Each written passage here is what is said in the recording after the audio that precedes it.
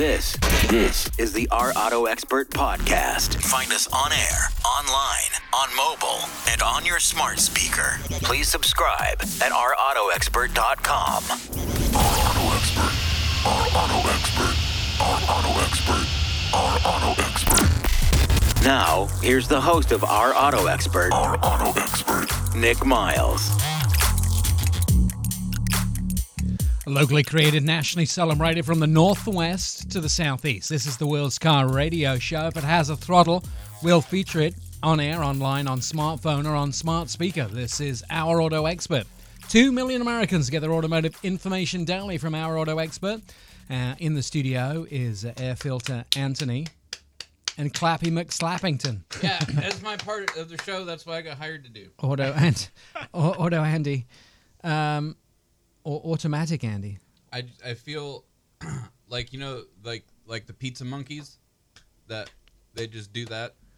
That's the one with the symbols. The symbols? The pizza monkey. I'm not familiar with him. Of course, it had to be food. Because I just remember that part was the most exciting part when you'd go to the pizza place in The Northeast monkey? Portland. Yeah, because you'd put a little quarter in its tail, and then it would do that. Oh, Are we merging alarm clocks with Chuck E. Cheese right now? We might be. Okay, There's a lot I'm good with that. There's a lot going on in my head There's this a- morning.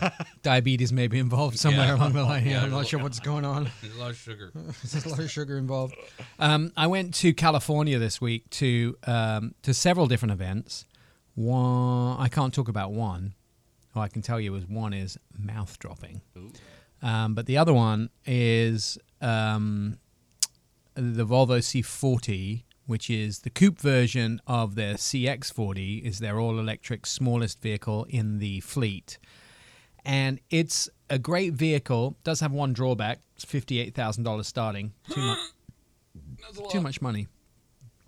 I paid, and I'm open about this, great vehicle. I just think electric cars have got to come down in price.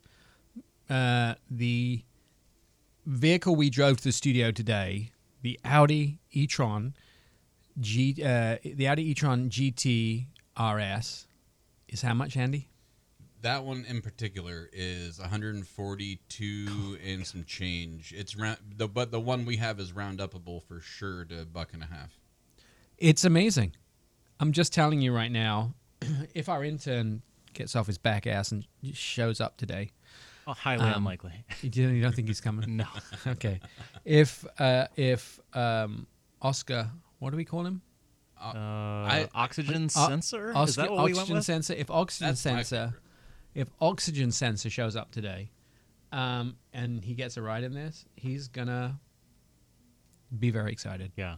He'll Just- need an adult diaper or a teenage diaper or whatever. He's gonna be very excited. It's a beautiful car. I love it. It's amazing. Just too much money. Electric cars are too much money.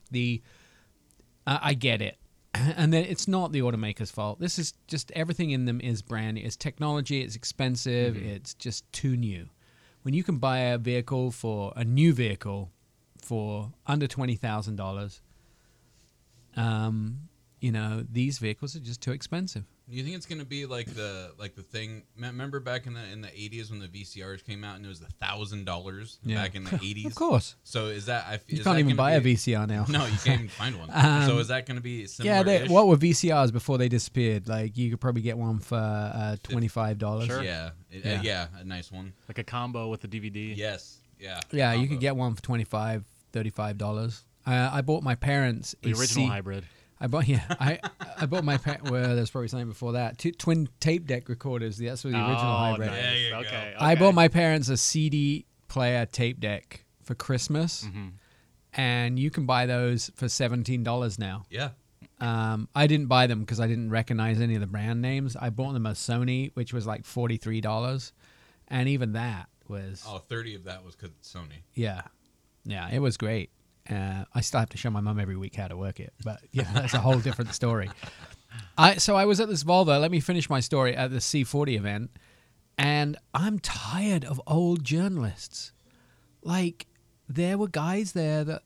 So Volvo is such a progressive, amazing company that they are doing just things that are off the hook with taking garbage and making it into cars. They're taking stuff that would end up in landfill, garbage, actual garbage, and making it into cars. They're using stuff that we are throwing away. They're extracting waste. I mean, BMW are doing this. Mercedes are doing. Everyone's doing this. Wow. They're taking stuff that is going into garbage dumps. I mean, PET bottles. Everyone's doing this. You know, they drink the coffee cup that you've got there. Mm-hmm. That stuff. They're taking that and making it into carpets, into seats, into everything. I mean, that's not new. That's old tech. Right, sure. But they're doing things like Mercedes are taking mushrooms and making them into seats in 2 weeks. Yeah. And shoes. Adidas have been doing this forever. Yeah. Like, there's so much incredible tech that they're doing that but they're not doing leather in cars anymore. Leather's expensive. It takes a long time to grow. You have to use quite a lot of technology to dye it. Mm-hmm. To put a lot of chemicals in it to make sure it doesn't damage, because leather damages quite easily. You put a scratch. The dyes in leather, you have to soak it in barrels of this really sometimes quite toxic dyes to actually get the dye to go through it, because if you get in there with, let's say, a rivet on your jeans that is a little bit misshapen because you caught it on something and it scratches the leather, the scratch can't be seen in the leather, and it has to the color has to go all the way through, so you can't just see the leather original color. Oh, okay. The dye has to go deep. Yeah. You know?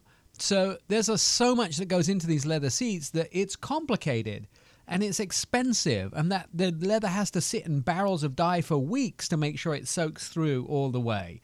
And then, you know, you imagine how much leather comes off of a cow and how many cows it takes to do leather throughout a whole vehicle. Steering wheels, gear shifters, dash, seats, you know, door panels. That's what, maybe, I'm guessing because I don't know, I haven't measured it out, 7 cows? Yeah. That's a lot of leather. Because Yeah. you can't use the whole cow because it doesn't always, you know, offcuts do little bits like gear shifters and steering wheels, but they don't do whole seats. I mean, it might take 3 cows to get every part of a seat done, and then you can use the offcuts for bits, but doors might take, you know, 2 cows for 2 doors, right? So, or, you know, 1 cow for 2 doors. That's 2 cows for both doors. So there's a lot, and you know, the parcel shelf at the back behind the rear seat. What if you've got 7-seater SUV, leather in that? That's a lot of leather. Yeah, now we're double digit cows. Yeah, you're sort of like, you're talking a lot of cows. It's expensive. Mm-hmm. Cows are not cheap. And so it's an expensive process. So they've gone away. Volvo have gone away from using any leather. They're using all of this new material from recycle because it's considerably cheaper. It's better from the environment. It takes less time to do. So this journalist sat there and said, and I have to quote because I think I heard it, and I didn't go and do my face off, my usual, like, I'd like to go, what did you just say? Yeah. He said, I want leather in your vehicles. I don't care about cows. You know what, sir? The exit sign's to the left. Yeah. Here's the deal. Why, I have to tell you, why does it matter what you want? Doesn't it matter what the customer wants? I mean, to me, you're a journalist. You're reporting on what people want. You're reporting on the facts. You're not reporting on your opinions. You're reporting on what you find.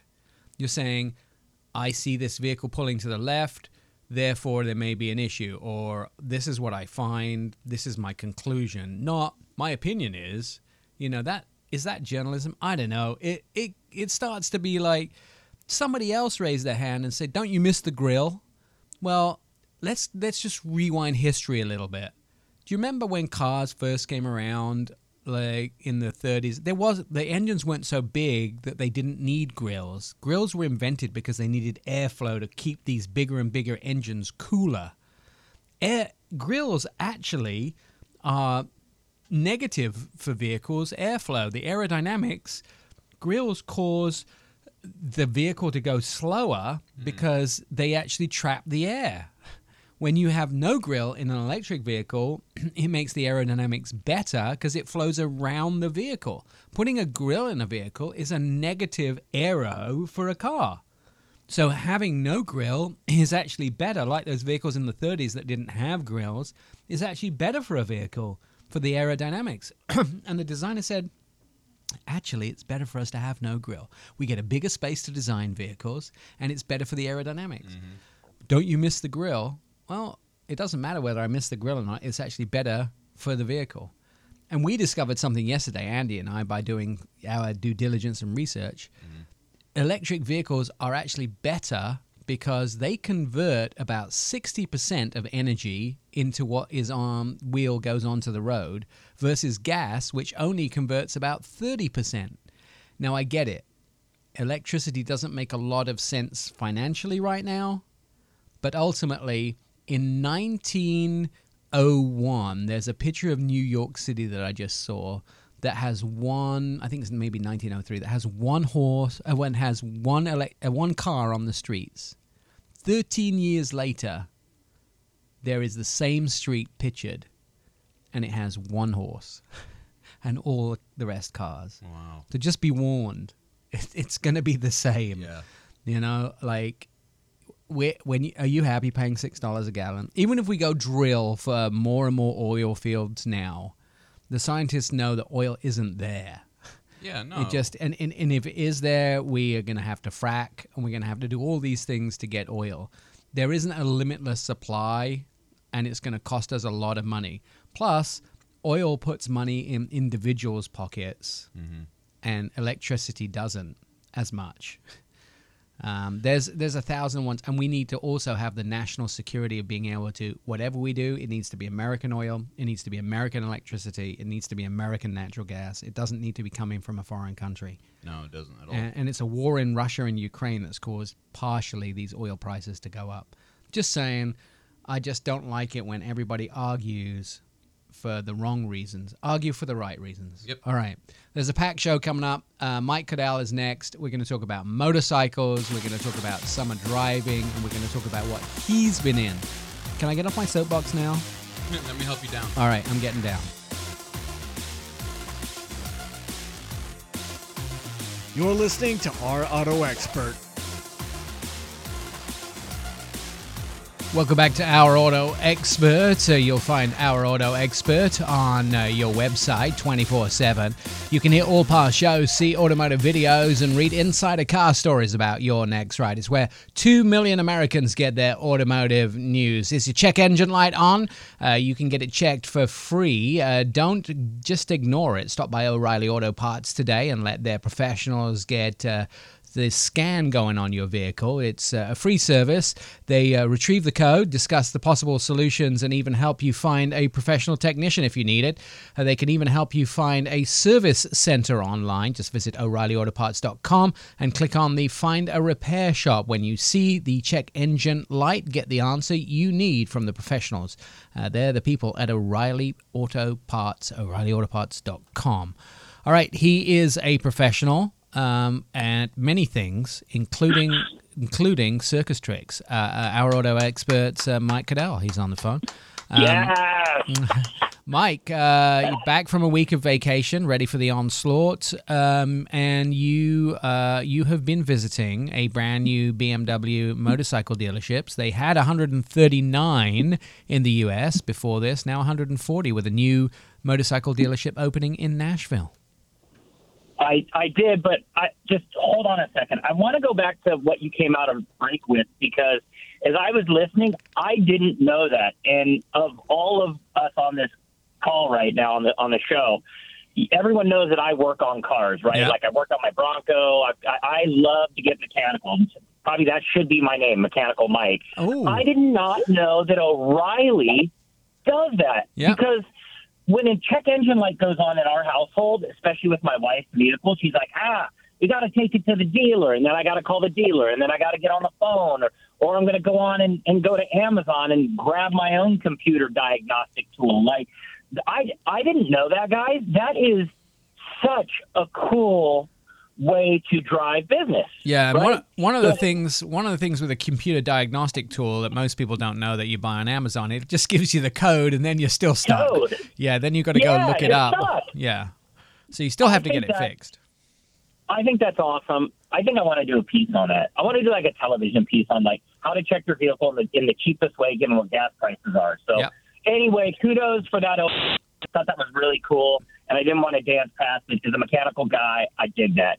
Yes, spring break is this week in Tennessee. I was at a new BMW motorcycle location here in Nashville. They invited me to come and check it out. I've been test riding the BMW R18, but due to the winter months, it's like I got it in the beginning of winter, and I couldn't ride it. So we had this incredible weather on St. Patrick's Day. I just got back into town, and the new dealership is called Nashville Motos, M-O-T-O-S, Nashville Motos, and they have been blessed by BMW. They're taking over for pre-existing dealerships that had been there for a long time, and I went and met with the president, the new owner of the business. He's got a variety of these dealerships across the country, and it was exciting to see our area get kind of new blood in the motorcycle world. In Tennessee, it's a big motorcycle community, and I'm riding that R18, and I can tell you there's just so much to talk about. I get excited, guys, this time of year because it's like all of my helmets have dust on them, and I get to dust them off and make them pretty, and I get to go ride motorcycles. So I took my first ride down to a brand new dealership, and it was a lot of fun. I'm looking forward to, BMW have a whole bunch of new electric motorcycles coming called the CEs, and I keep bugging them. The first one I think is the 04, which is coming, which is actually a scooter, but I don't care. I want it. I want to go ride it. Yeah. It's supposed to come. So I started years ago. As you guys know, I started with Zero Motorcycles when they first launched their electric brand. In Santa Cruz, California, I was like one of 5 people in a room. They've now got a couple hundred people around the world representing the brand. Electric motorcycles are super fun, and I truly enjoy them. I'm at 6'3", so they're a little bit more difficult for me because the bikes tend to be smaller in stature. But I do want to talk about the elephant in the room really fast before we go to break. Elephant in the room is the BMW R18.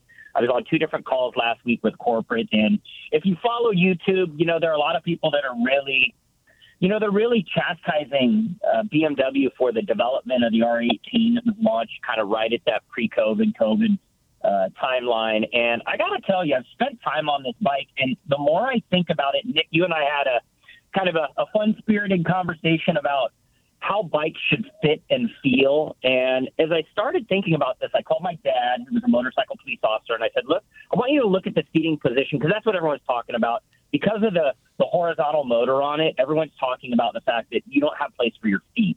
And as I started to think about it, and I rode under great conditions on Thursday, the seating position is actually perfect. It makes me feel like I'm on a sportier motorcycle that I have more control of. If you want a big bike that you're going to cruise across the country, put freeway pegs on it. That's cool. But as I really got a chance to ride it, I went, you know what? I don't think the seating position is that bad on this bike. And I think more people ride it, they're really going to take into the fact that it's a fun bike to ride, and it's got BMW's German DNA in it. I mean, they do have a very good reputation for longevity, I will tell you that. And the low center of gravity for a bike which weighs, 1,000 pounds or something ridiculous? 900, yeah. It's heavy.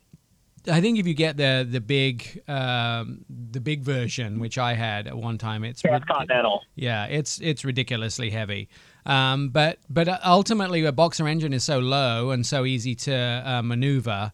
It's much easier to do that with. So there has been a lot of chatter about that too. But it's hard to break those Harley guys, and that's been tough. 2 really important points right driving to the heart of what you just said. So one is the fact that it's heavy. Heavy isn't a bad thing with a motorcycle. Sure, it's hard to maneuver the bike a little bit, but when you're out on an open freeway at 65, 70 miles an hour and you've got 18 dealers on the side of you, you don't get banged around with that bike because of the low center of gravity and the weight. And even better than that, they've got this really cool reverse function. So you can flip the switch down under the left side of the seat when you're in neutral, and it puts the bike in reverse, and you take the ignition switch and push down on it, it will back the bike up for you, which is such a cool piece of technology in a motorcycle to help you displace the weight and park it into a spot. Like, I think it's misunderstood right now. If you're a Harley guy, sure, I get it. This bike sounds good. It has a great power band. It's heavy, which I like for my size, especially on the freeway, and it's packed with cool technology, adaptive cruise control, all the cool features that you get in a car, you're getting on this motorcycle, and a massive touchscreen right up front. Right. And did I sell it? Yeah, like Auto Andy, does it beep when it backs up? Yeah, it beeps. Does it beep when he backs up? No. no. Yeah, Andy beeps when he backs up. I just do it instinctively now. That's funny. All right. When we come back from break, I want to talk a little bit about the Mercedes you've been driving, the Pathfinder you've been driving, and some other cool stuff that you've been doing. We're going to take a quick break. Mike Cadell's staying with us. You've got more of Our Auto Expert to suffer. So why should you just be alone? Bring your friends in. We'll be right back. You're listening to the Our Auto Expert podcast. This is Our Auto Expert. Find us on YouTube. You can start a conversation with us, ask us a car question. Just direct messages at Our Auto Expert. Our Auto Expert is where 2 million Americans get their automotive news daily. Mike Cadell is on the phone with us. We are talking about some of the vehicles that he has been testing. The Mercedes-Benz 450, GLE 450, I should mention, the SUV. Mercedes selling more SUVs than they do cars now, sedans especially, and sports cars. They do a pretty good job. Of course, the G-Wagon, the top of the line, and the smallest one now, I think, the GLA and the GLB. And this is sort of right in the middle of the pack. So how did you find it? So it's really unique is that I think over the last month and a half, Tennessee, we border 7 states, and everything's within a few hours, like hour and a half. So what we found since we moved here 4 years ago is that we do a lot of road trips on the weekend with the family. So when the team at Prestige said, hey, we're going to send you a GLE during spring break, at first, I was like, it's too small. I got a 15-year-old, I got a 12-year-old, and then my wife packs, for all of us together, like she probably brings 3 massive bags. So I'm sitting here thinking, you know what, we're never going to fit everything in the back of this thing. And it shows up, and I'm just, But it's wide, and so it was awesome. We dropped the back seat, and we're able to get everything in there. It looked great. Everything fit perfectly. Here's one thing that's really unique about Mercedes, and this goes back to what we were talking about with the BMW brand as well, with German engineering. The suspension with the GLE was so soft. Like, I don't need it to be a performance vehicle. If I'm driving for 2.5 hours, I want to be comfortable. Beautiful touch screen on the inside, seamlessly integrates all my smartphone technology into the vehicle. Great power band on it. It's not an electric vehicle. It's not a diesel. Like, it's just a really great mid-size SUV on the higher-end luxury scale. That isn't too big, easy for everyone to drive, and comes packed with a lot of cool creature comforts. And I think also the fact that they have this sort of now amazing opportunity in a lot of their SUVs to have the air suspension really changes the whole dynamic of a ride. As car companies started to put air suspension in these vehicles, which I think originally was a German thing, it really changed up the dynamic of rides. It has, and a lot of the technology really came from 18-wheelers because they were so tough on the road that you needed to create forms of suspension, whether it's air ride on the chassis or air ride in the seats. And a lot of that technology made its way over to the auto industry as vehicles, really needed to provide 3 to 4 different types of driving functions, right? So you have snow, you have dirt, mud. And the ability to adjust that electronically really makes the riding and driving experience much more comfortable. And I think the GLE is a home run. Price, it's on the higher end, team. It's going to be north of $63,000 to get into the vehicle. The one that I was driving, and then if you top it out, of course, there's the AMG version that's going to drive that price north of that. What's unique is when we were down in Chattanooga, which is about 2.5 hours from here, we drove the Mercedes down. And the vehicles that we test drive come out of Atlanta, so that great team at Prestige, they didn't have as long of a drive. They dropped off a 2022 Nissan Pathfinder for us to take back. So I'm actually sitting in that right now. It's the Platinum Edition with that beautiful brown baseball leather on the inside. And as you know, Nick, Andy, Nissan, freshened more than 10 vehicles last year. This is one of them. This 2022 model has a much different exterior look, much more rugged feel as well, especially with the driving characteristics. I was talking to the team at Nissan. They're like, hey, we're going back to a little bit of our heritage as an off-road vehicle with this Pathfinder, and this one's four-wheel drive. Feels luxurious on the inside, rough on the outside. I think one of the things about the Pathfinder that most people don't really know is that the colors and the exterior colors and the interior colors and colors and materials on the interior were all designed out of NDA in San Diego. And it was designed by the chief woman designer down there, which is really amazing. And I talked to her actually on Friday, and she said she lay on the beach, looking out at the waters, and a lot of that brown baseball color came from the inspiration of looking at the sea and the sand in San Diego. So you should feel right at home there, Mike. I get asked weekly if I miss the beach, and I don't. I know it sounds terrible, but I really enjoy the Four Seasons here in Tennessee. As far as design goes, California is such a great state for automotive design because you have the ruggedness of the mountains, you have snow in the winter and Mammoth and up in Lake Tahoe and Big Bear, but you can also within 45 minutes be on the ocean in Southern California, and there's so much great inspiration and creativity. The state gets bagged on a lot. Yeah. But what's great about it is there's an incredible creativity out of the state when it comes to automotive design. I think one of the things that she also told us, and she didn't want to go into too many details, was that she's been up in Alpine and up in the mountains around San Diego designing the next car that they're doing the materials for. So whatever that is, you'll see some of the camping areas from up in the hills around San Diego. You'll see some of the colors from that coming into the next Nissan that they're going to reveal. So just suck it in, because that's where the color materials are coming for the next vehicle. And that brings us perfectly to camping season is around the corner for a lot of America. People still aren't that comfortable leaving the country with coronavirus. I mean, we just saw 51 million people locked down in China. Europe is getting hit really hard with another wave of coronavirus, as is Korea. So people are looking to perhaps adventure, RVing, camping this summer. What should we be thinking about? One quick note on the Pathfinder for 2022. This is the first year they've integrated a third row seating system. So just tuck that away. If you're looking for a third row vehicle, don't want to go super big in size, you can get it in the Pathfinder. Yes, camping season, we're about 60 days away from the official kickoff. Memorial Day being that real kickoff into the summer season. I'm going to be on the road starting July 13th for about a month in a motorhome, traveling parts of the country.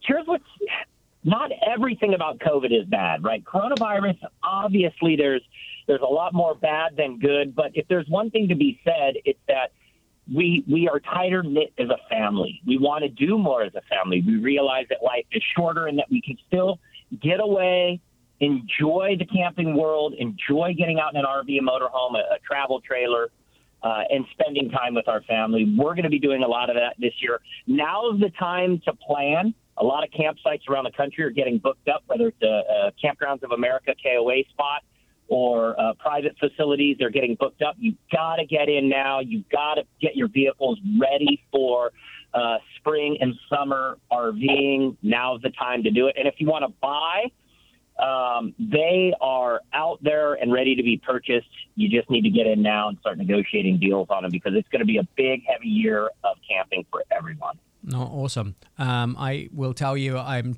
trying to work out how I can do RVing this summer with 5 dogs. I still haven't quite worked it out. Maybe I have to get Andy to take a month off work, so he could also look after the dogs with my other half. Are you kidding me? Take a month off work to travel and get puppy loves? Yeah. All right. Sound me in. Deal. July? Done. All right. I'll just come and catch up with you wherever I am or in the country. Totally. That's fine. Right. Okay. I'll see you. A done deal. We'll do the radio show from the road. We'll just dial in. Are you okay with that? Or air filter? I'm so in for that. Okay. Yeah. I have some experience you RV need to driving. plan it out. Yeah. if you have to plan it out, team, if you got to plan it out, go to GoRVing.com. That's the place to go to learn what it is you want to drive, how you want to get there, and then more importantly, how to get there. All of the information you need. I want to see Andy take a 35-foot travel trailer and back it into a spot with 2 feet on each side. See? I got a how-to video on there. You can check it out. But that's where you go to learn about it. That's going to take me 45 minutes, but I'll do it, Mike. It's all that matters as long as you show up. As long as you show up, Andy. Yeah, no, that is half the battle. That's like going to the gym. As long as you get there, the rest will take place. How am I going to get my laundry done? I've got to think about that now. I guess there'll be a laundromat. Oh wait, a lot of these come with washers and dryers. The one that we are going to be in has a washer and dryer, a bunk bed, a drop down from the ceiling. Like they come if you get the right one. And I think in the case of your situation, Nick, you're going to need to be in a motorhome, not a travel trailer, because of the dog. You're not going to put dogs in you're going to want to put them in the motorhome with you. And there's so much great flexibility with a motorhome with pop outs on it. And you can tow a cool electric vehicle behind you. What's the weight, the maximum weight on that bunk bed? Don't look at me when you ask that. That's rude. You thinking about one for Andy? Bunk for Andy? No, I said nothing. Yeah. I said nothing. Uh-huh. I said nothing. What's the maximum weight on that bunk bed? I think it's 350 pounds. Oh, we're good. We're super good. On a good week.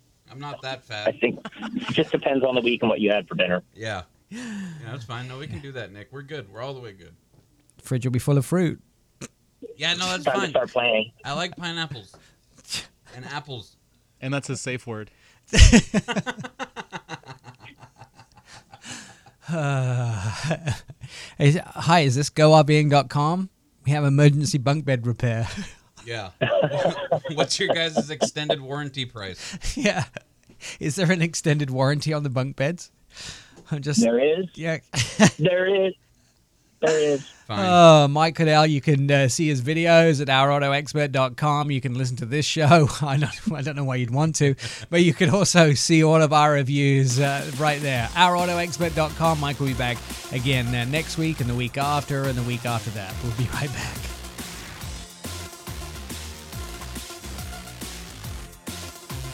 You're listening to Our Auto Expert.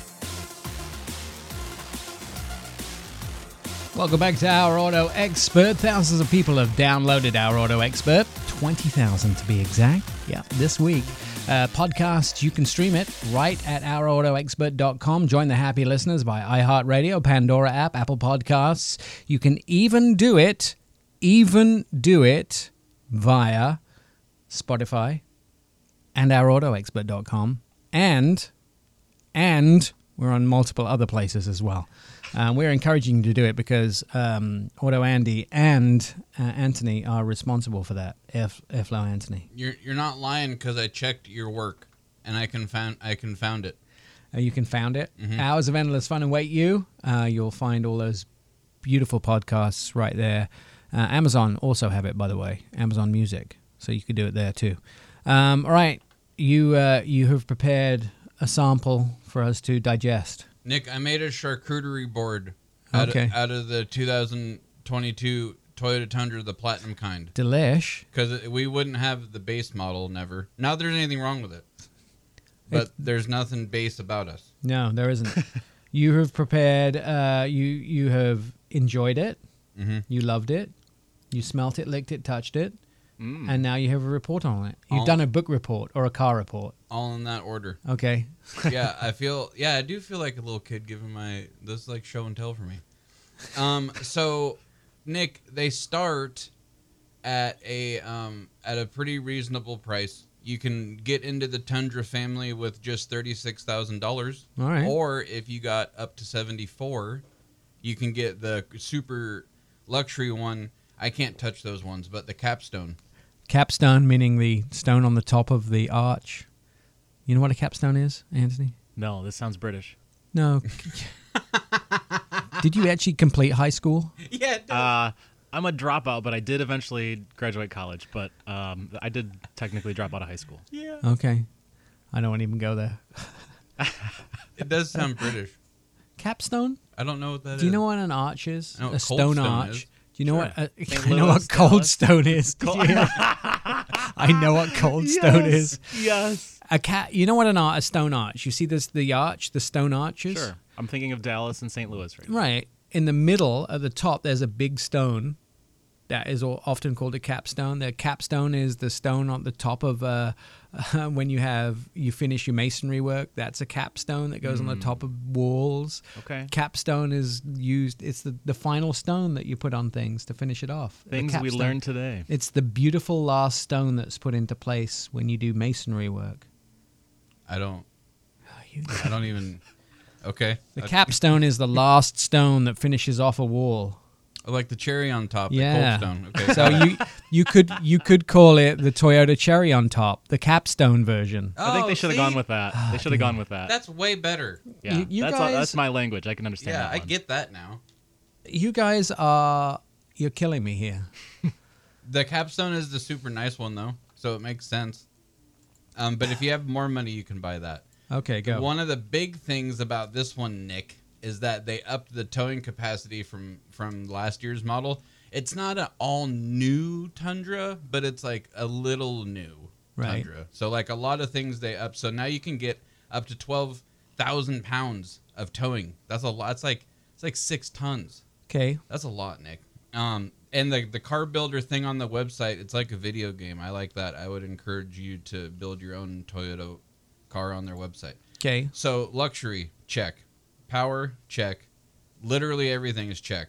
Although, I got to be in the Tacoma earlier in the month, and there's a big contrast between the two. But I feel like if you're in the market for a Tundra or something like it, you're not going to be looking at the Tacoma and vice versa because of the dichotomy of the two reasons why you'd have them.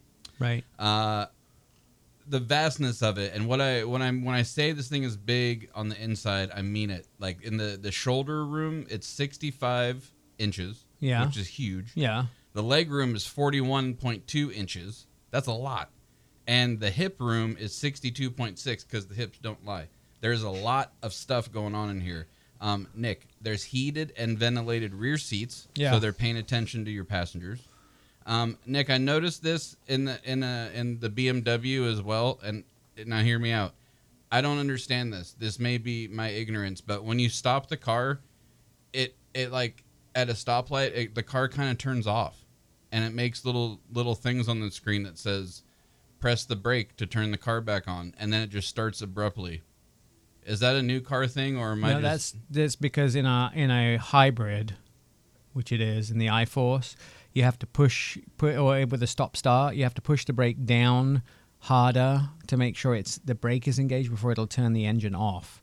When you push the brake down hard, it'll turn the engine off. When you release it a little bit, it turns the engine back on. Oh, and it goes a little. Yeah. Oh, okay. So that was just me not knowing stuff. Yeah. Got it. Nick has an all new, I don't know how to say this word, chassis? Chassis. Chassis? Chassis. Yeah, chassis. It has a new chassis. Chases. It has a new chassis and suspension. Okay. They switched over to a new multi-link rear suspension with coil springs. There isn't. I just have to tell you, multi-link is kind of a word that is. There is no single-link rear suspension in any vehicle. Just to let you know, they're all multi-link, but versus leaf springs. Yeah, that's the big one because they are the Tundra and the Ram 1500 are the only ones that use the coil. Everyone else uses leaf. I already talked about the increased towing capacity up to 12,000 pounds, which is up almost a whole ton. One of the biggest cons with the Tundra per the masses was the small and outdated infotainment package and its usage. So they upgraded that. Now you get the standard Apple CarPlay, Android Auto, a big old 14-inch infotainment screen. One of the cool things about that, though, is that when you make your profile, like when we get in and out of all these cars, Nick, we always have to go through the putting our profile in, registering our phone. And this one, just when you link it to a Bluetooth device, it gets your own profile. So that way, when you go into different Toyotas, it knows your profile. Oh, I like that. Yeah. So it doesn't just have to be in the Tundra that you get in. When you get into a newer Toyota with that tech, it just knows who you are. So I like that. And the Tundra, the Platinum one, and the bigger packages, the bed is 8.1 feet long. I feel like after driving this, I should be able to test out and get my CDL license because that is huge. Nick, that's like the length of Shaquille O'Neal holding Spud Webb in the back. That's so big. That's a lot. Like the turning, you really have to know about like triangles and stuff when you drive this car and angles, and you have to anticipate because when you turn, Nick, turning in the e-tron is much different than turning in a Tundra when you have 47 feet of car that you have to turn. There's pivot points and things you have to worry about. I may or may not have gone over a curb or 5 because I didn't understand the angles and stuff in it. But Nick, there's also other packages that you can get, not just the trims. You can get the TRD packages, which is just like throwing a whole bunch more money at more money. But you get really cool trick skid plates, bigger knobs and more brakes, and it's all gas, Nick. It just doesn't stop with the Tundra with the TRD package. Okay. You get so much more sporty. I like that. And then it turns into something that's really big and quick. Boom. Like me. But Nick, I would buy the Big Tundra. and quick. Okay. There's so many pros. There isn't really any cons. My cons are subjective. All right. I like it when you're subjective. It's just a lot big. It's a lot big. It's too big. Too big? No. No. But for me, yes. But for you, no. Okay. You're not too big for me. Aw. Aw. That's Andy's Tundra report. All right. Take your gold star. Go back to sitting at your desk. This is our auto expert. We'll be right back.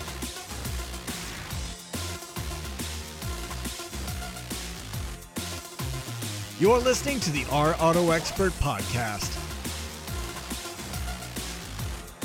Locally created, nationally celebrated from the northwest to the southeast, this is the World's Car Radio Show. If it has a throttle, we'll feature it on air, online, on smartphone, or on smart speaker.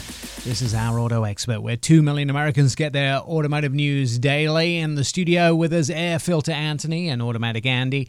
And on the phone, Perry Stern, who is one of the Our Auto Expert writers. And he also can be read at AutoNext and also AutoNext.net and also MSN.com.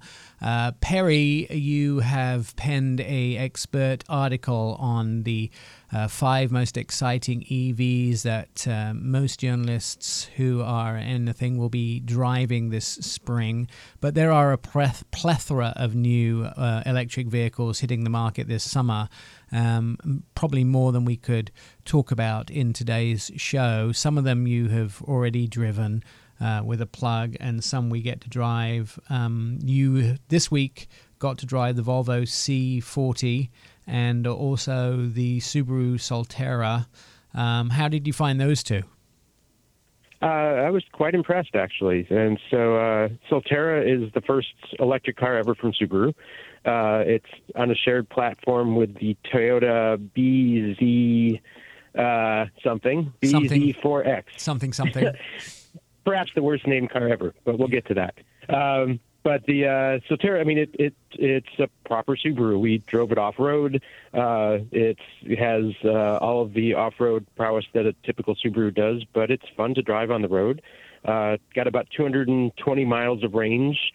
So it's on the lower side of some of the newer models coming out, but still plenty for most.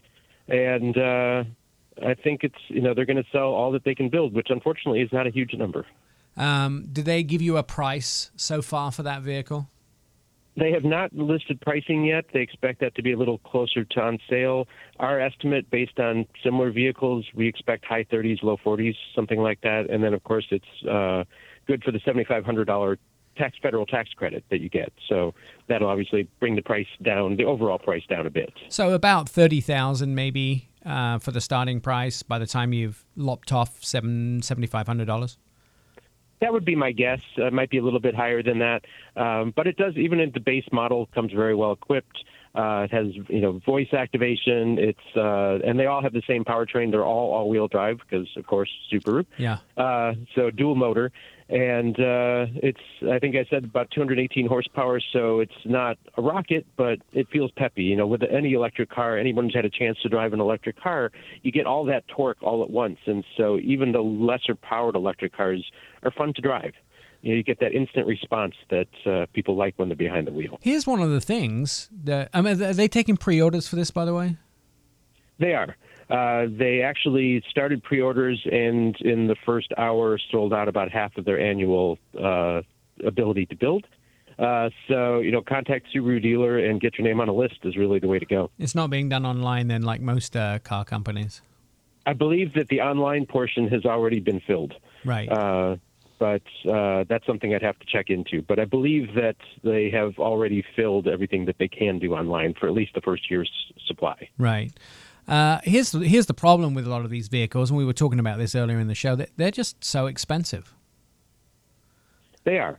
And, the amount of time, even at $6 a gallon for fuel, which I was just down in California and saw those figures, it still takes a while before you reach that balance of having saved money, because you can buy a relatively inexpensive, fuel-efficient, gas-powered car.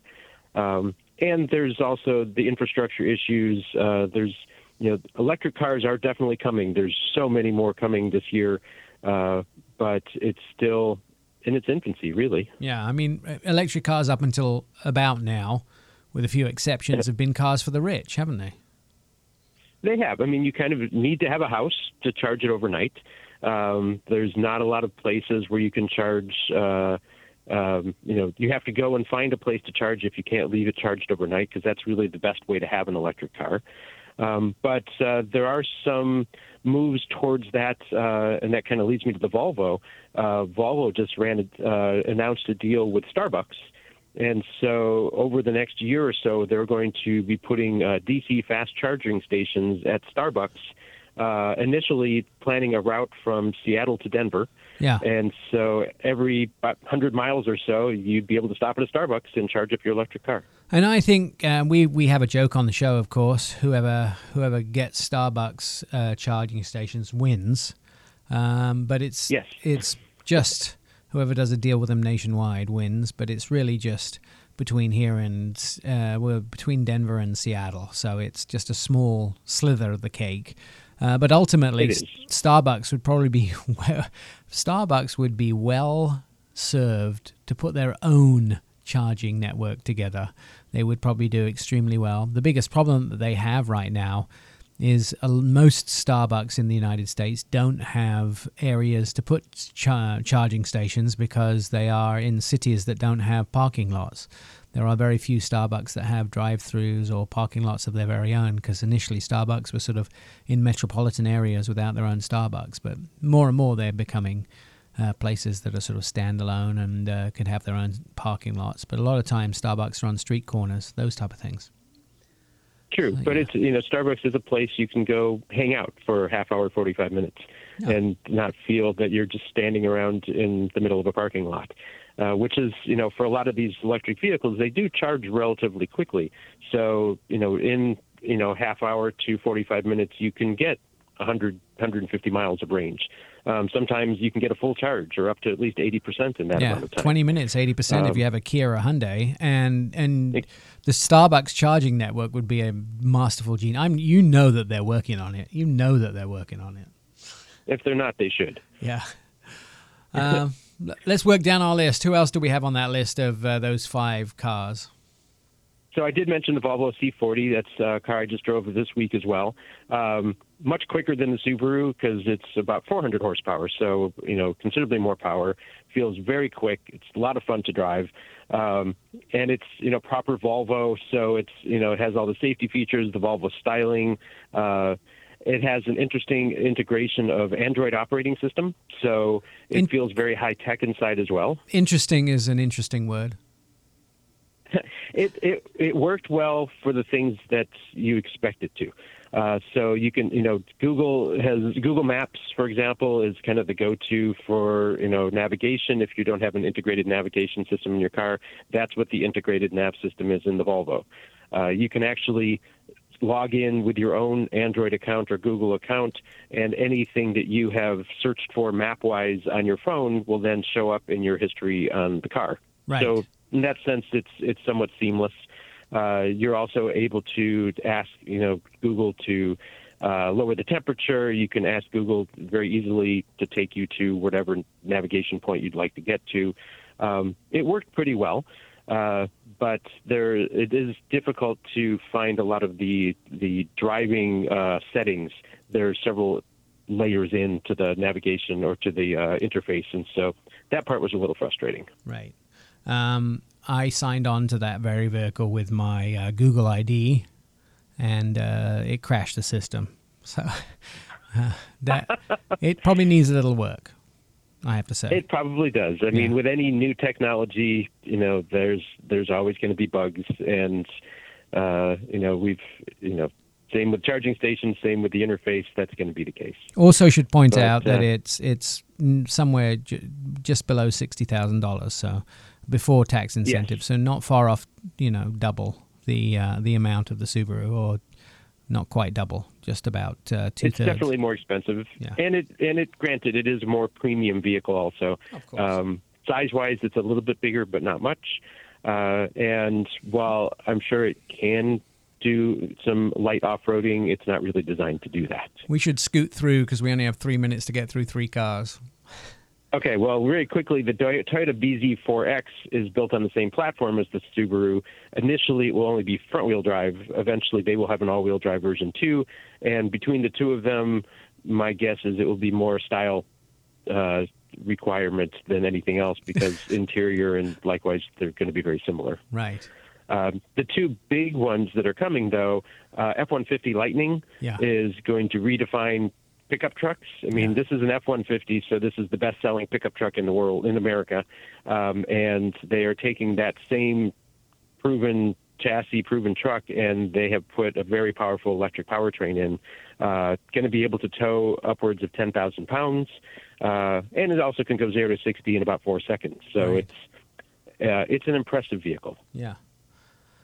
And then, of course, we have the GMC Hummer, which is a whole nother level of power. Right.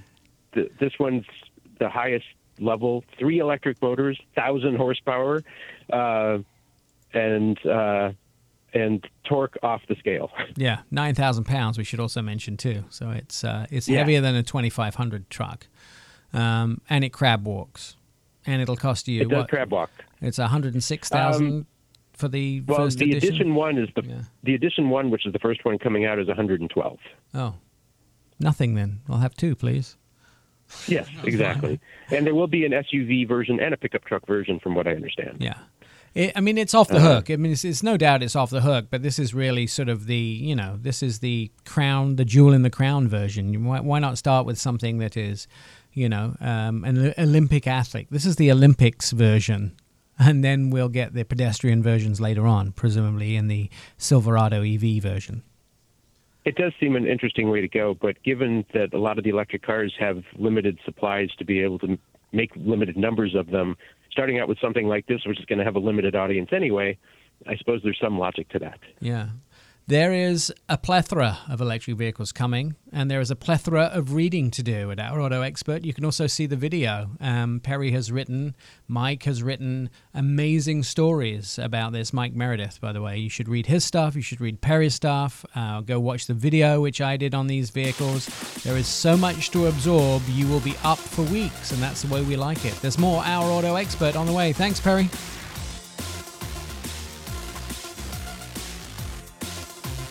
You're listening to Our Auto Expert. Our Auto Expert, 17,000 people have downloaded Our Auto Expert. Oh, wait, they're adjusting the figure. It just went up to 20. Look at that. 20,000 people downloaded Our Auto Expert podcast this week. Join the happy listeners via iHeartRadio, Pandora app, Apple Podcast, and Spotify. OurAutoExpert.com is where you can join the happy listeners. Hours of endless fun await you. Auto Andy, did you download the podcast this week? I download it twice a week, even though it only registers for one download. Yeah, well, you're wasting your time, aren't you, if you do it twice? Joining us in the studio is Auto Andy and, of course, Air Filter Anthony. We were in California last week. Did you see the gas prices? Insane. $6 a gallon. Running out and buying a new car probably isn't the answer immediately. Electric car is not the answer. What is the answer is to find some clever ways to save gas and burn less gas. There is lots of ways to do it, but why not go to a company that has the expertise in saving you some money on gas, and that is Lucas Oil. Morgan Lucas joining us on the phone. Welcome to the show, by the way. The first time we've had you on. There are multiple ways in which you can save money on gas, and you guys have a couple of in-house trade secrets to help us do that, right? Oh, yeah. We really, first off, appreciate you guys having me on. It's definitely an honor. Looking forward to talking to you guys. Have been all week. And we do. We actually have quite a few products, and right now our products are I think as needed as ever, just based on the market, the lack of manufacturing of new vehicles, the issues that the world is facing right now. Our products were originally designed kind of as we call them fix-it products because we like to fix problems. It's really what drives us is trying to help people save money and, prevent problems or just, like I said, fix them. Everything from, crankcase issues to transmission issues, power steering, fuel system, front to back, as well as industrial, commercial, fleet stuff. We're pretty much, we try to be all encompassing, and we can produce a lot of product, but we still have this kind of boutique vibe. But you're right, fuel prices are crazy right now, and it's where our fuel treatment and all of our fuel treatment lineups kind of shine and help consumers save money. It helps them go longer between pumps, and it stops, and helps keep injectors clean and keeps cars running a little more efficient. Something we take a lot of pride in. I think one of the things that people don't think about is, you have an older car. It's not necessarily trading it in to get something that's more fuel efficient. You can use the car that you have to become more fuel efficient.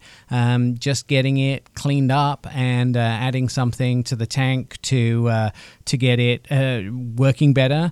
Use the systems that it has on board right now to get it tuned better up. That way, as you said, when you put gas into the tank, it goes just a little bit further, maybe saving you a few pennies, a few dollars every time that you go to the gas tank. And ultimately, if you're paying $6 a gallon in California, just imagine that you were just paying $5.50 a gallon because you tuned your vehicle up. That way, pushing the price of gas down, theoretically, in your own tank, right? 100%. There's a lot more used cars on the road today than there have been in the past, or at least for a long time. And as you said, buying a new car doesn't necessarily solve the problems, because for the last, 5 years or so, maybe even decade, there's been so many advancements in the technology behind these vehicles that it's empirically better now than it was in the 1970s, 80s, and even 90s. As far as pollutants and different things when it comes to NOx emissions, issues like that. So what we try to pride ourselves in is keeping cars running their best. And that's not an easy feat, using oil products to get into your fuel system, or even in a crankcase, trying to keep rings sealed up better. It's tough to do that, but once you really kind of figure it out, that it's really actually going to help people at the end of the day. Is it something you can add to your tank to clean your fuel system out, or make a gas tank, make some gas last longer, and something you can add like once, or are we talking about additives that need to go in every time you fill up? Well, we have kind of products that fit every need, really. We have a very vast lineup of fuel treatments because we don't want to solve part of the problem. We want to be able to go and solve all of the problem. And when you look at our standard, our first fuel system cleaner in general, it's called our upper cylinder lubricant, or fuel treatment, as we also call it. It's a 5 1/4 ounce, little bottle of product that you can dump straight into your gas tank. There's a lot of people that try to do it every stop. I think that, if you could do it every other stop or every few, it really does, you're going to maximize benefits from that. If you've never used it before and you have a car that's got 50,000+ miles on it, maybe use it for a few stops in a row. It's going to help clean out a lot of gunk. I mean, if your injectors have anything fouling them up at all, you're going to get an inconsistent burn. You're going to be consuming more fuel, and you're going to be diluting your oil in the crankcase faster. You're just going to be having a consistent amount of problems. And also to that point, there's a lot of cars with small engines with turbos on them these days, and just that extra boost can cause some extra havoc in there as well with the fuel system and the combustion chamber. So our products just go in, we clean, we try to get them back to square as much as possible, and even help them out as far as from the efficiency of just the overall burn of the fuel in general. I like the idea that all we have to do is go to the lucasoil.com website, and you actually have a whole list of products out there that do fuel treatment, and you have a nice big bright yellow sticker on the top of the products that say fuel saver. And so all you have to do is identify them that way, and then you can read the little paragraph that tells you what it does and what it should be added to. So immediately you can identify what is a fuel saver and then whether it's the right one for you. 100%. And we're even trying to take that a step further right now by adding QR codes to the front of our labels to try to help every customer understand there's a limited amount of space in the back of a label to really tell people all the benefits that you can see. So we try to prioritize those, but creating these landing pages, I think, is going to help people have a little more real-time information and become educated a lot easier. It's not something new to this space. I think there's a lot of people in the world doing that now, but for us, we really feel like we have a lot of information to give, so it's a really cool opportunity for us. And we spend a lot of time and money marketing our brand, and it's really hard to make oil cool or sexy, right? I don't know. I don't know. I can tell you, Morgan. If it saves people money, it's definitely sexy. What I'm going to just suggest, 100%. To everyone, Morgan, is go to lucasoil.com and you can find the product there, or you can find it at your local automotive store. Morgan Lucas is from the Lucas family. You want to save some money? Hate $6 a gallon? You know where to go. lucasoil.com. This is Our Auto Expert. We'll be right back.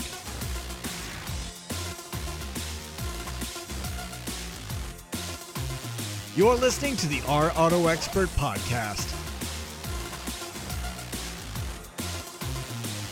Welcome back to Our Auto Expert. You'll find us on TikTok. You can start a conversation with us, ask us a car question. Also, read our articles on all the Nexstar TV stations. For instance, go to ktla.com and read about the 5 most exciting electric vehicles that we get to drive this month. That is one of the articles and videos that we just recently did for all the TV stations. But one of the most exciting vehicles, unfortunately we don't get to drive for a little while yet, hopefully soon, is the new Volkswagen ID Buzz. Yep, you remember the Volkswagen bus from the 1960s. Well, the latest generation of the bus comes back to the United States, and it was revealed recently at South by Southwest. Of course, our friend Mark Gillies is here to tell us all about it from VW. So, Mark, the first question is, does it have an ashtray? No. Yeah, I had to ask that one. I asked everybody if it was appropriate. Everyone said yes, it's definitely an appropriate question. It's an icon, I think, for not just America. I mean, definitely Southern California, but for the world. It definitely speaks about the 60s, the 70s, the traveling van. But it's really something that was an icon of those eras and those times. But there's probably a lot of pressure to recreate from the original for the modern times, really, wasn't there? Sort of to redraw the historical, but at the same time moving forward on this new electric platform. Yeah, I mean, basically back in 2001, we showed a car, I think it was a Geneva show that, evoked the old microbus, and we've done, I think, the 4 concepts since, or maybe 4 concepts in total. But basically, the only way we could get the proportions when you look at it was on the electric vehicle architecture. So it's kind of serendipitous that it's come back as an EV. But Yeah, I mean, I saw it for the first time in a studio a couple of weeks ago, and I was kind of shocked because it looked more like the concept than I thought it would. So, Right. Particularly in the two-tone colours, it looks, you know, I'm kind of paid as a Volkswagen person, but it is cool. I mean, and it really has captured people's attention, and we've got a mountain of publicity. It was down at South by Southwest, turning heads. Yeah, it's a pretty cool thing. Unfortunately, it's one of those things that's really hard to tell from pictures because modern design now, it's the proportions are different. I mean, when you see someone next to it, it's a little easier, but you're not quite sure how big things are when you see just the vehicle on its own. And it's interesting with a lot with these new designs because proportions of things change quite a lot because you don't have an engine anymore. So you can usually tell that there's probably an engine that size under there and the lights are that size. But now all sort of relevancy is thrown away really because you have that skateboard sort of design, and that means anything goes almost. A lot of the regulations are changing, so headlight sort of sizes are changing. So how you used to size up a vehicle changes an awful lot. And then I remember seeing a lot of your sort of concept designs, and then you took originally one of those old 1960s vans and you turned it into electric. I remember seeing that at California at your one of your research centers, that white one. That was amazing. So there's a lot of you sort of done. This project's been, I don't know, you've been working up to that for quite a while, right? Yeah, I mean, we showed the electric concept back in 2017 in Detroit, and Dr. Deese, who's the CEO, signed off on it basically at Pebble Beach that year, so we were putting it into production. So now it's in production. I mean, the unfortunate thing is that we don't get the US version for a little while. The version everybody saw is what we call the normal wheelbase. That's going on sale in Europe. Be delivered to customers this fall, basically, but we won't show the longer wheelbase version with 3 rows of seats until probably early next year, on sale in 24. But, obviously Americans generally like bigger vehicles, and as spacious as the 2-row normal wheelbase Buzz is, I think for Americans and American families and people will be using the vehicle to schlep kids to soccer games and that kind of thing. The extra row will be pretty important. Yeah, you're probably going to crush the minivan segment with this because everybody, and there's nobody with an electric minivan so far. Everybody's sort of hybrid, plug-in hybrid is about as advanced as it's got. Nobody's sort of suggested an electric one coming yet, even though we've all been asking for it, and this is absolutely perfect. It couldn't be more perfect. People have been begging for it. It's interesting though. Obviously, Europe is a little more advanced, and they have some hefty goals when it comes to electricity and electric vehicles. But America's screaming, especially $6 a gallon in California, screaming for more electric vehicles. And the biggest probably problem you're having right now is people are like, where are electric vehicles? I know that several times I've been going to VW dealers to film vehicles, and the night before, we've got ID4 all-wheel drive version. Pop up and you can film it in the morning, and by the time I've got to the dealer at 9 a.m. it's sold. So that's just the way it is, and so people are begging for more and more and more, and you probably can't make them fast enough, right? Not the ID4. I mean, the problem we've got with ID4 at the moment is, there's some supply chain issues due to Mr. Putin's adventure, and we're not even building ID4s at the moment. So we can't wait for to come on stream in Chattanooga this summer with production of ID4. We've got a lot of orders out there, and as we say, people have started to squeal seeing gas at between $4 and $6 a gallon, and at that point, the advantages in terms of cost savings of an EV become even greater than they were when gas was $4 in California and about $2.50 where I live. So suddenly people go, this makes a lot more sense when you look at potentially higher gas prices. So yeah, I mean, and again, EVs are I'm running an ID4, and it's a terrific thing to drive. Once you get used to driving an EV, I think it's kind of hard to go back to a gas car unless you have to do a lot of towing of big things, because that's the one area where EVs are weak compared to big pickup trucks or big SUVs. I think, and as time goes on, it's like anything else, we'll solve those problems. I was just talking about it earlier that I saw a picture, I think it was from the early 1903 maybe, of a picture in New York where there was a street that had one gas car on it and horses and carriages, and 13 years later it had one horse and carriage and all cars. So ultimately we'll probably be in that situation at some point in the future. There will be many electric vehicles replacing the gas vehicles, and we'll learn how we can have electric vehicles with towing, or learn how to make our towing lighter.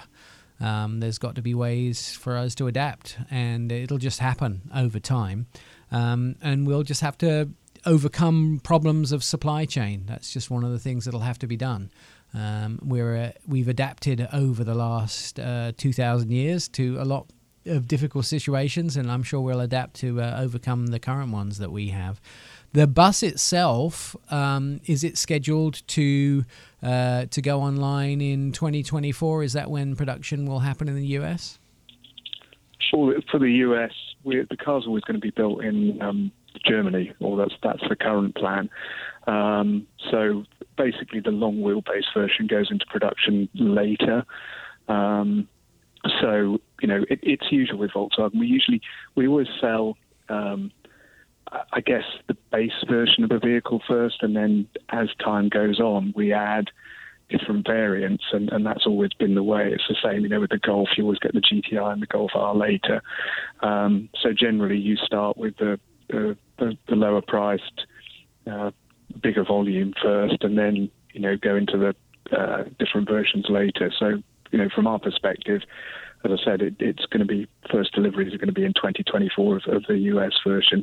One thing that was interesting about proportions, though, is, the one thing that's interesting about the bus, or the normal wheelbase version, is it's a little bit longer than a Tiguan, but not much longer.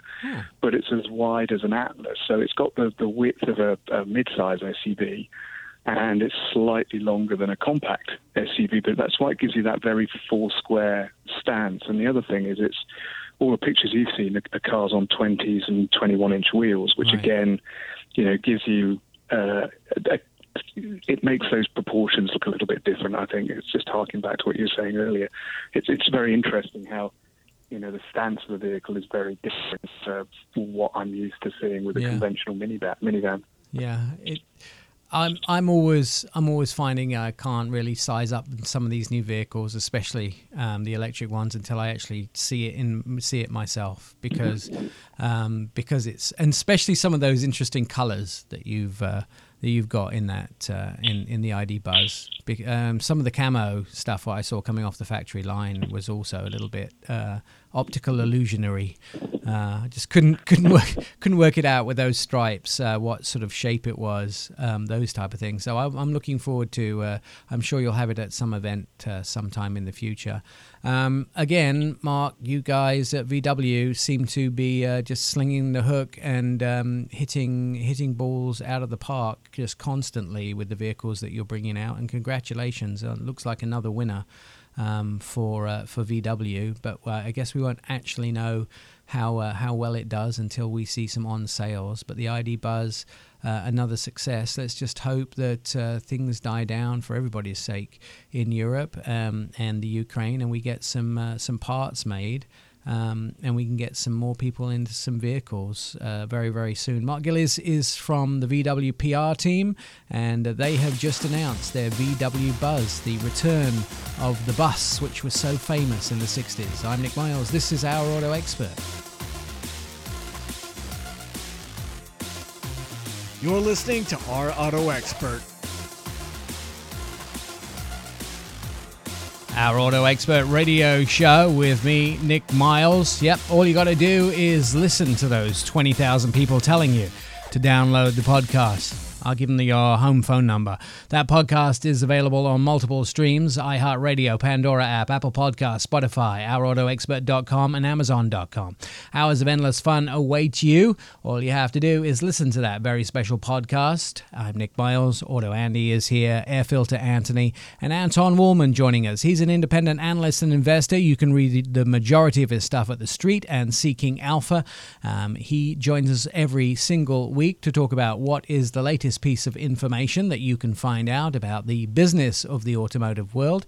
Anton, this very week, the quarter is drawing to a close with only a dozen days left to the end of the quarter. So where are Tesla sales numbers in Europe? It turns out, well, it's a fairly uneven picture, right? Yeah, so to recap for people who haven't been following this thing for the last almost a full decade, Tesla usually ships its cars in batches to Europe from its factories in both China and in the United States, so that they tend to arrive late in the quarter, and that typically, therefore, the first 2 months of the quarter, that would be January and February in this case, tend to be very light. And then in March, especially in the last couple of weeks of March, this thing just skyrockets upwards. And clearly, in part, we've seen that this quarter as well. But from the countries that are actually reporting daily data, we're only seeing like a decent uptick in countries that mean anything. In Norway, which has been, of course, one of Tesla's largest markets, and usually was its largest markets until about a year or two ago. But in one of the other large markets, the Netherlands, which is an enormous market for Tesla, it's basically nothing. And even though Tesla has done okay, relatively speaking, in Spain is just such a tiny market for electric vehicles that it's nothing. I mean, they've sold around 600 vehicles so far this month. So in Spain, and that's why they had better pick up dramatically here over the last 12 or so days of the quarter, because otherwise Europe might not be contributing as much as Tesla's recent run rate has otherwise tended to indicate. It's interesting, really, as far as Tesla's concerned, because they sort of run hot and cold. I mean, some months they do really well, or some quarters they do really well, and some months they don't do as well. But over Europe, also, it depends how legislation looks in separate countries, right? So, that's right. I mean, you keep in mind that, Nick, the daily data that we get are not from all countries in Europe. So there have been instances in the past where, for example, the UK suddenly had a dramatic big quarter. This happened just about a year or two ago, when, especially in the fall of 2000, when Tesla had a very, very big several months in the UK that made up for weaknesses in many other countries. So clearly this has happened before, and got countries that are large in absolute terms, that if Tesla can just get a decent share of the market, like Germany, almost obviously, with over 80 million people living there, that they could easily make up for these things. But sadly, Nick, we don't get daily data from those countries. We get daily data from only 3 countries in Europe, and while they tend to be directionally representative of where the continent is going, there's a clear margin of error there that we have to be humble about. Which countries are the biggest in Europe for Tesla? Well, it shifts around, but I mean, it used to be in the past, until a couple of years ago, it was the Netherlands and Norway. But of course, in the last couple of years, the nominally the big countries like Germany and the UK have tended to catch up. So they're now roughly on even Steven with them. Is Tesla now too big to fail in some places in the world? Well, I mean, fail, that's a term that they're in control over that to some degree, because what has happened is that they've been able to raise so much capital on favorable terms, and they did so very much in 2019, 2020, and going into early 2021. So they've been able to raise money that they have now a bit of a war chest, so that they're not really dependent on new financing anymore for the next couple of years. Interestingly enough, though, there are some places that Tesla's still struggling a little bit. Even though they're an American-based company, there's so much product coming out in the States now, and they're having issues here as well that we're looking to see Are they going to be able to? There's the factory that hasn't really got off the ground that well in Austin. There's challenges here constantly. Are they going to be able to get a foothold here with people like Ford just banging out things like the F-150 Lightning, the new vehicles coming out from GM, and GM have the Lyriq, they have the Hummer EV, they have the Silverado. I mean, they're pumping out new electric vehicles coming thick and fast. It looks like that they're going to be competing with Tesla head on with multiple models. Tesla only basically have 3 or 4 new models out there, and looks like there's going to be as many of competitive models coming out monthly here from competitive companies. Yeah, Nick, really the big picture here is that regardless of geography, competition is coming on extremely strongly with more models than we can keep count on. But in the big picture here, you have to understand this. Globally, Tesla had in year 2020 16% worldwide market share among electric vehicles. 16%. That fell in 2021 to 15%. You may say, all right, that's not much of a drop-off, 1 percentage point, fine. But in Europe, that number was already in 2020 was already down to 7%, and it fell to 5%. So 5% market share among electric vehicles. That means, Nick, that Tesla's market share in North America and in China is significantly higher than these numbers. And it held up in those countries reasonably well. So in China and the U.S., particularly those 2 countries, Tesla's market share in 2021 did actually quite okay. Overall, it didn't fall. It may even have risen a fraction of a percentage point. But in Europe, where competition is the toughest in terms of a wide, diverse field of competitors, I mean, a market share drop from 7% to 5%. That's a pretty big drop-off. And I think really what that does is that it really speaks to what we can expect really broadly, both in North America and in China, as that competition now is happening in a significant way in 2022, in a way that it simply didn't occur in 21, let alone 2020. Yeah, if you look at it, I mean, some of my colleagues have 9 electric vehicle drives in a row, one after the other, this year. So that's a lot. No, I mean, it is the new hot thing, right? I mean, if you're looking at as a percentage of the new vehicles that are coming into the market, it's significantly higher than the existing stock of product that's for sale. I mean, test drives of the Nissan Sentra and the Toyota Corolla and so forth are few and far in between. They tend to be, all new car comes every 5 or 6 years, and there's a refresh somewhere in between. Now the hot new thing is that they're coming out of the blue, that vehicles that simply don't replace a previous vehicle, that are virgin territory here to the market, are really the EVs. So that's really what's going on. It's a flow versus stock thing where the flow of new EVs is far greater than the stock of existing ones already in the market. Yeah, absolutely. If you want to find out more about what's going on in the business side of electric vehicles and autonomous vehicles, and of course in what's going on in the car world, Anton Wahlman is your guy. You can read his stuff at The Street and at Seeking Alpha. Of course, he is an independent analyst and inventor. It's going to be a bumper year because there's big news on vehicles, level 3, on electric cars, and of course on the business side, including Tesla. That's all coming in the next 6 months. You want to stay tuned because it's going to change the face of automotive industry as we know it, and Anton is right there. Probably nobody else knows as much as he does. I'm Nick Miles. This is Our Auto Expert. You've been listening to Our Auto Expert with Nick Miles. Find all the show episodes at ourautoexpert.com. Please follow us on all social media, Twitter, Facebook, and Instagram at Our Auto Expert, and message us for a quick and witty response.